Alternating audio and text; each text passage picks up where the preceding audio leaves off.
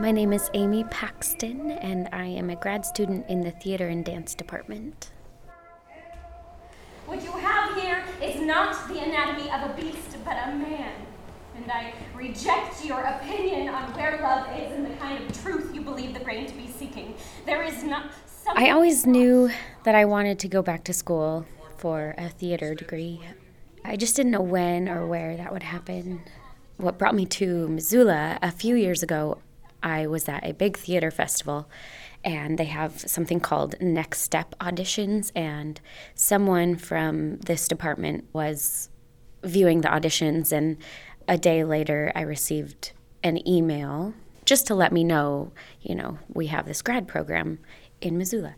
And then I spoke about it with some friends, and they spoke highly of this program and visited for a professionals weekend and ended up really liking it. So I completed the application process and the audition process, and here I am. I love that they are incorporating more musical theater and dance into their program.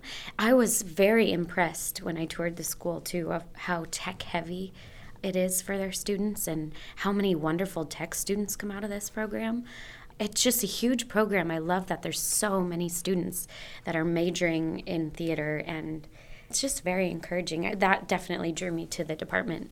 I skyrocketed into this program at 100 miles an hour. Day one of school, we started rehearsals for Summer in Smoke. I have a million things to do, so I suggest that would you please go to your room?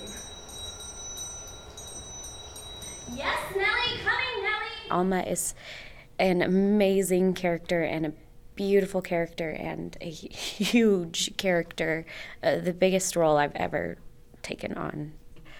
There are a few moments of I think it would be called hyperrealism, where some things are kind of in her head, but they're shown on stage. There's a moment when she sees John Buchanan outside, and she shouts, "There he is," and reaches forward and then has like a contraction or something inside, and something strikes her.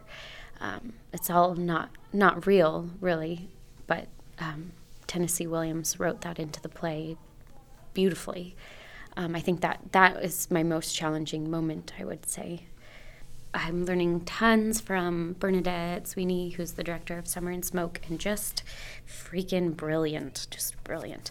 She started right off the bat with object work, which is basically just working with an object that your character might use in the show and learning the different ways that you might interact with that object, whether it's a hot day or someone just yelled at you, or she would give us all these different circumstances. So there's something about physical performance theater that she's really good at.